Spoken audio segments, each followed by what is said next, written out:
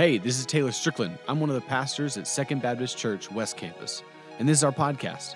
I wanted to thank you for joining us today. I hope this message teaches you, inspires you, and strengthens your faith. To learn more about our Second Students Ministry, just check us out on Facebook and Instagram. Search Second Students West. Enjoy the podcast. Hey guys, good to see you again today. I'll let some of y'all sit down.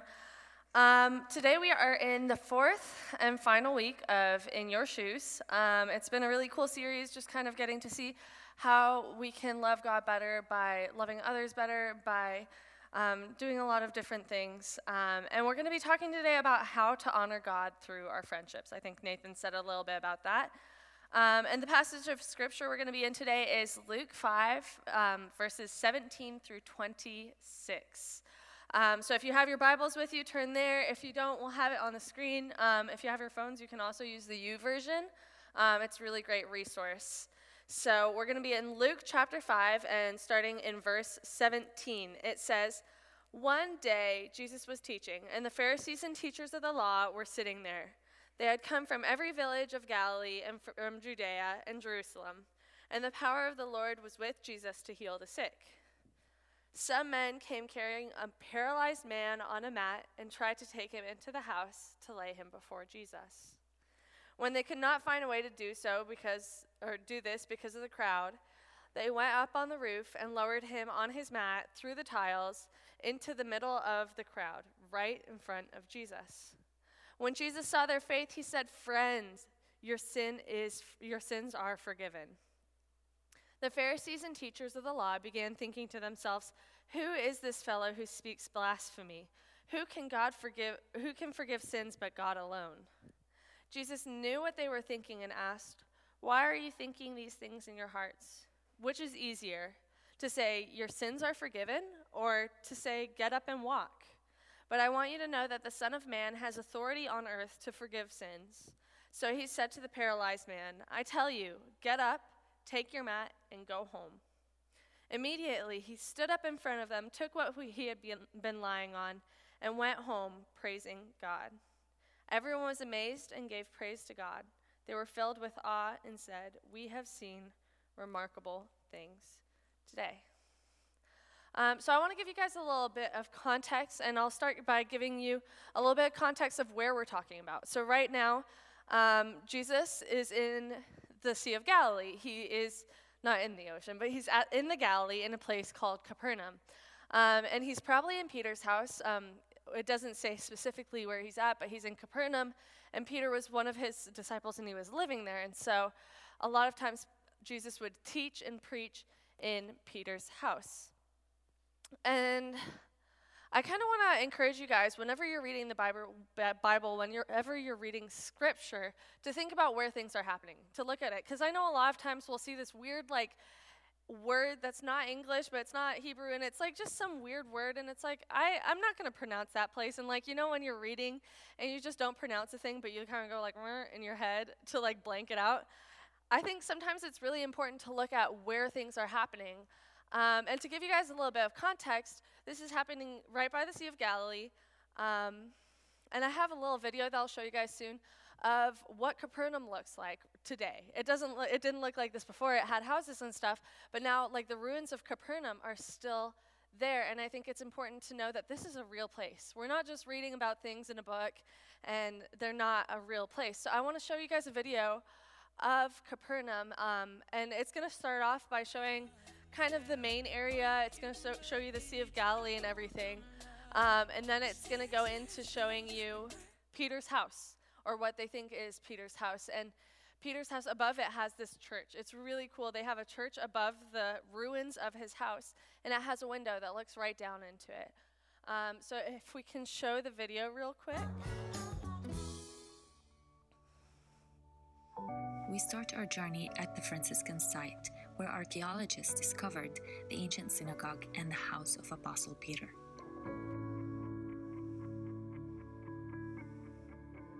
Capernaum goes pretty far back. There are ruins that date to the times before Abraham. However, it wasn't until the 4th century BC that it was expanded. And later, the Romans built its streets in straight lines, like we see in other Roman cities, parallel to the main Roman imperial highway, which ran by the shore of the Sea of Galilee.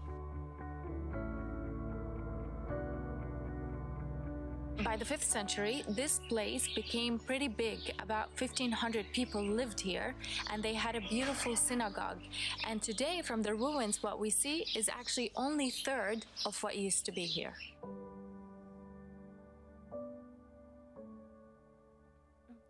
So Capernaum, it was big. It was really big for its time. It had 1,500 people living there. So it was a really big place for the time, and it was 3 times of what we saw in the video. And so the people that are coming, the crowd that is coming, there are people from Capernaum, there are people from Jerusalem, about an hour, probably a day's walk away. There's people coming from all over the country to come hear Jesus speak. And a lot of times in Scripture, we hear about him speaking to fishermen. We hear about him speaking to people, everyday people. But the crowd here, the people that he's talking to this time, are a little bit different. He's talking to religious leaders. He's talking to doctors. He's talking to people who have higher education, people of different standard than normal. And it's not necessarily that these people came here with malicious intent to say, I'm going to see Jesus do a miracle, and I'm going to be like, no, that's not okay. I'm going to hear him say these things and fight against them. They just kind of wanted to see who this guy is. They heard that he's been doing miracles. They've heard that he's done all these things and said all these things, and they just kind of want to see who this guy is.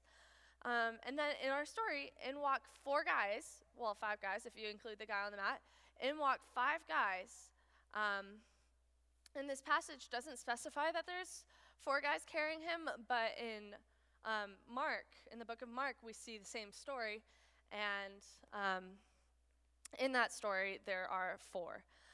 And so the crowd was really big. It was like so big that they just couldn't even go to the door. They can't look in the windows. They can't get anywhere close to Jesus, and they're really bummed because they could have been coming from really far away. It doesn't specify where they're coming from, but if let's say they came from Jerusalem, that's a full day's walk. They made all this trip to get there, and they couldn't even get in. They couldn't even see Jesus. They could probably barely even hear him. And so what did they do? They went to the roof. And I know, like in VeggieTales and in like kids cartoons about biblical stories, you see a lot of times that they have this ladder and they climb the ladder.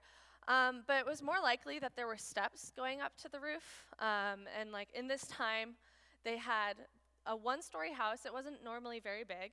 And then they had a staircase going up to the roof for when it gets really hot in the summer and they just want a nice breeze and get the breeze off of the Sea of Galilee.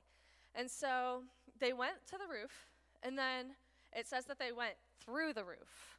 And a lot of people have this misconception that they dug a hole in the roof, that they like grabbed a shovel out of nowhere and just started digging up somebody's roof. I wouldn't like that if that happened to my roof. Honestly, that wouldn't be very nice. But a lot of places say that, a lot of commentaries and biblical scholars say that houses at that time had a hole in the roof. They didn't dig a hole, it already had it in the roof, so that in the summertime, it was like a little skylight or like a window, but it just didn't have glass over top of it. So in the summertime, they would get sunshine, and then they would also get a nice breeze that came off of the water. And in the winter, they would take tiles and cover it back up so that rain wouldn't get in their house, so they wouldn't get too cold. And so these guys came up to the roof, and they took the tiles off so that they could look down into the house. They didn't just like dig a hole in somebody's roof. That wouldn't be very nice. And so not only did they walk to the house, however long that might have been, it might have been a couple of hours, it might have been a full day. Not only did they go to the top of the building, but then they started peeking in, and they got creative, and they carried their friend upstairs through the crowds. And then they were so pressed to see Jesus. They were so pressed. They really, really, really wanted their friend to be healed. They really wanted this guy to see Jesus, to be healed physically. And so a few things about these guys, a few things that really stood out to me in this passage about these guys is, one, they're intentional. And I know we hear the word intentional tossed around a lot, but they made this journey. They are working on finding a way to get him to Jesus. They don't want to say, I made all this my way here, and then their friend just doesn't get to see Jesus, and they're like, oh, we'll just come back another day.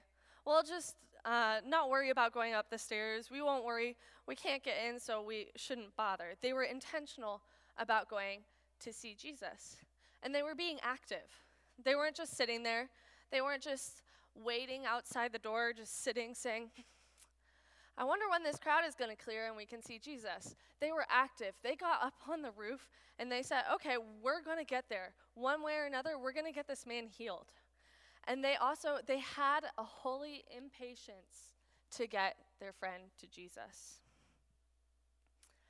And so Jesus heals the man. He heals him first of his sin, and then he heals him of his physical ailment. And so the rest of the chapter is really important, and it gives a great story, a great message on healing your sinful condition before your physical condition. But today, I really want to focus on something that Jesus focused on a little bit earlier in the passage. He acknowledges the faithfulness of these guys' friends. Imagine carrying somebody across the country. It could be like in a rocky terrain. It could be in just this hard path to get all the way to Jesus. They had to carry this guy, and I bet you he was pretty heavy. I don't think he was a kid. So I just kind of wanted to give you an image of what that looks like. They weren't taking the easy route. They weren't like, let's just wait till Jesus comes to us. They brought their friend to Jesus. They went through the hard stuff to get him there, and they were very intentional in getting him there. So what do we see in this story? What stands out about these men? So we see a group of men willing to do whatever it takes to get their friend to Jesus. They're willing to carry that guy. And not only do they carry him, they take him to the roof. I mean, taking somebody up the stairs, that sounds pretty hard to me. And once he was lowered down, once the man was lowered down, once they did all that hard work, once they brought him there and spent all their time, their energy, their effort, Jesus took care of the rest. These men didn't jump into the roof after him. They were probably watching from the roof as Jesus was talking to him and healing him. They were patient. They worked hard. They got him to Jesus. And I bet you when that man walked out of the house, that they ran right after him celebrating what Jesus had done. And I think there's something that we can really take from that. There's something that with us and our friendships, we're able to take something from that. We're able to see that we bring people to Jesus, we trust him with them, and then we celebrate what God has done in their lives afterwards. And I was talking to a friend the other day, and she said something that really stood out to me. She told me, I want to see my friends in heaven. That was a priority in her life, that was something so important to her, is I want to see my friends in heaven. And I think that's something that we forget a lot of times. I think a lot of times we think, oh, this is my friend, like we're here, we're hanging out, we're having a good time, but you don't think about eternity. You don't think about what's going to happen after this. You don't think about heaven without them. I think for me, it really gave me a sense of urgency of, okay, I might have 100 years here on earth. That would be good. Like if I lived 100 years, that's a good life. Like I feel like that's a long time. But I have an eternity after my time here on earth. And I have an eternity to speak for what I have done here on earth. And I think another thing is just remembering your purpose. Remembering that your purpose, I've said this before, I'll say it again, and I'll say it every day of my life. I need this reminder every single day.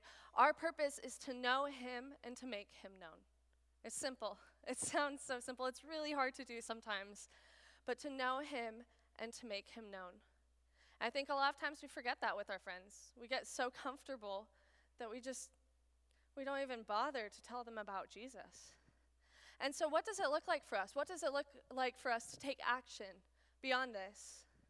What can we do to bring our friends to Jesus? What can we do to carry our friends across the country to see Jesus? Put them down at Jesus' feet and say, this is my friend. I want them to know you. I want them to be healed by you. And then celebrating with them afterwards. First of all, I think most importantly, is to pray. pray for them. Pray for them by name. Pray for their salvation. Pray for their hearts to be softened by the Lord, softened for the gospel. Tell God about your friend. Tell them about what they mean to you. Another thing is to live out your faith. If it's your friend, if it's not your friend, living out your faith is a great way to show them Jesus.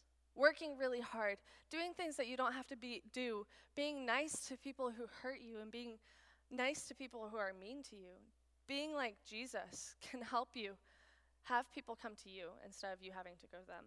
I worked in retail for a while, and I did a lot of things that were really hard and that weren't part of my job description. I was making minimum wage. I wasn't making very much money, but I worked as hard as I could, like it was my dream job. I worked so hard at that job, and I had so many people come up to me and say, hey, why are you working so hard? You're not making money. It's not a really fun job. Like, why are you working so hard? And I was able to point them to Jesus. And just by acting, just by living out my faith, I was able to share it. Another way is to talk to them about the gospel. I know this is really scary. I know the gospel is offensive, saying there's only one way to eternity. There's only one way to heaven is super offensive in this world where everybody wants inclusion, where everybody wants everybody to be okay with everything. But having that conversation, talking to somebody about that, not in a condescending way, but saying this is salvation, this is eternal life, this is where I get to be, this is the relationship I get to have here on earth that extends out into eternity. Talking to them about the gospel is so important. And then if all of those things are too scary, if you don't know how to do some of those things, you can bring them to Live or Bible study. And this isn't me promoting Live or Bible study. Like going to church isn't gonna save you. Bringing your church or your friend to church isn't gonna make them believe in Jesus right away. But it is a tool. It is a safe space for people to hear the gospel and to respond to the gospel. And it's a really cool tool for you guys to bring your friends and to let them know, this is my life. This is the joy that I have in my life. This is why I worship. This is why I work as hard as I do. And I know I said this one before, and I'll say it again. Pray. Pray for your friends. Pray for them by name. Tell God how much you love them and how much you want them to know him. Because he loves them 1,000,000 times more than you ever could. It doesn't matter how much you love them, how close they are to your heart. God loves them so much more. Ask him for help. Ask him, how do I share the gospel? Ask him, tell him your worries, tell him, I'm scared I'll get rejected. Tell him all the things and bring him into your life and bring him into that relationship. And if all that is something that you're not sure of, you can always come talk to us. You can talk to somebody on staff. You can talk to your leader. You can talk to some of your friends about it. Say, hey, this is my friend. This is my friend that I really want them to know Jesus, but they don't. Help me find ways to share the gospel. Help me evangelize. Help me bring them to Jesus' feet so I can celebrate with them and see them healed, not only from their physical ailments, but from their sin.